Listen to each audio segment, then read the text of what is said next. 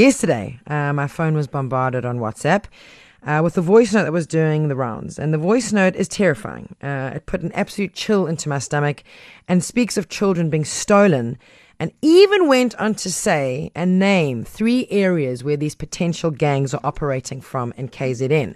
I'm not sure whether or not you received it, but this is how it went. Please do me a favor, honey. I just sat in a very terrible meeting today with Correctional Service, SAP Metro, all major stakeholders concerning abductions and stuff with the children. Please take your baby's picture down from your WhatsApp and your Facebook, because that's how they're identifying and tracking the children down. And that's how they're using them, because people are picking up on your photos and they bidding on the children and the highest bidder, and then they go after, and that's how they're starting to kidnap the children.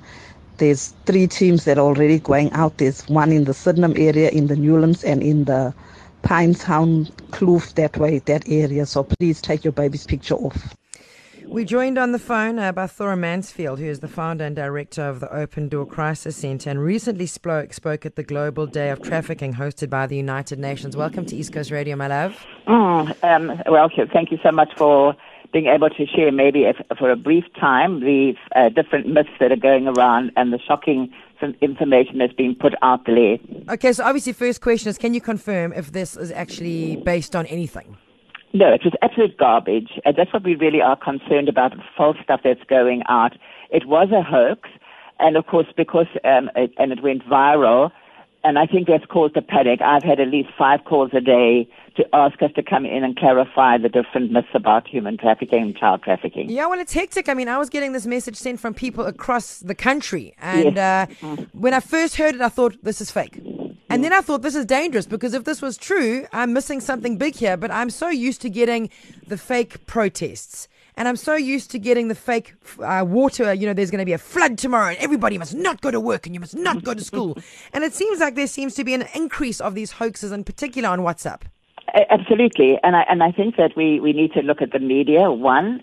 And I'm just citing a case where they said 30,000 children were exploited every year. And by the time we did these statistics on that, it turned out that 1 million children were being trafficked or missing a month, which is absolute, once again. I have to use the garbage because that's exactly what it is.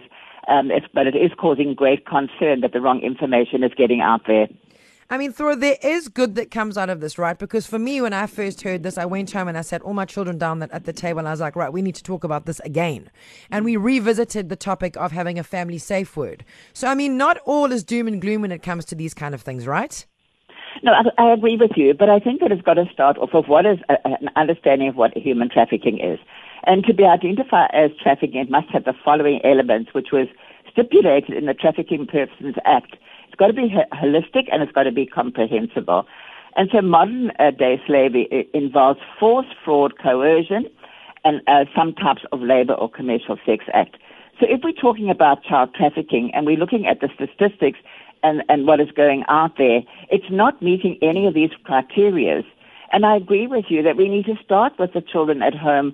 And the first thing is to monitor the internet and the social user media. Children need to be sat down with their parents and explain what is happening. Schools need to make sure that the children are kept safe within the grounds. I walked past the school the other day and half the children were out of school, and these would have been first-year learners, which from 6 upwards, that were in the street.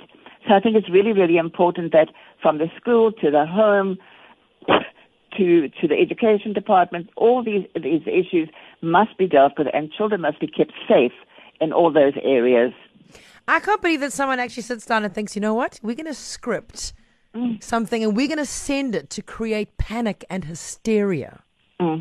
And then I also need to say that as moms, and I know as a parent, this is fueled by good intention, but just forwarding it and the next person forwarding it. And before you know it, everyone is just forwarding this thing that is just creating chaos. It is crazy and very, very, very disturbing.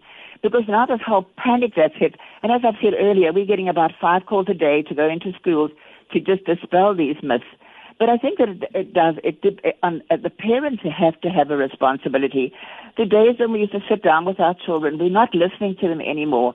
And if we did that, we'd be able to see whether a child is groomed. You know, that somebody just doesn't go up and pick up their child and run away with them.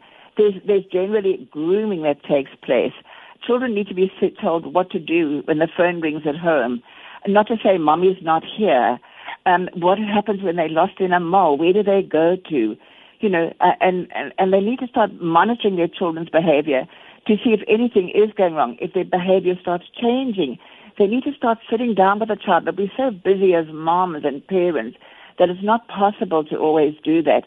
But we need to, if we want to keep our children safe, we need to start monitoring their internet. We need to monitoring their activities. We need to know where they are going.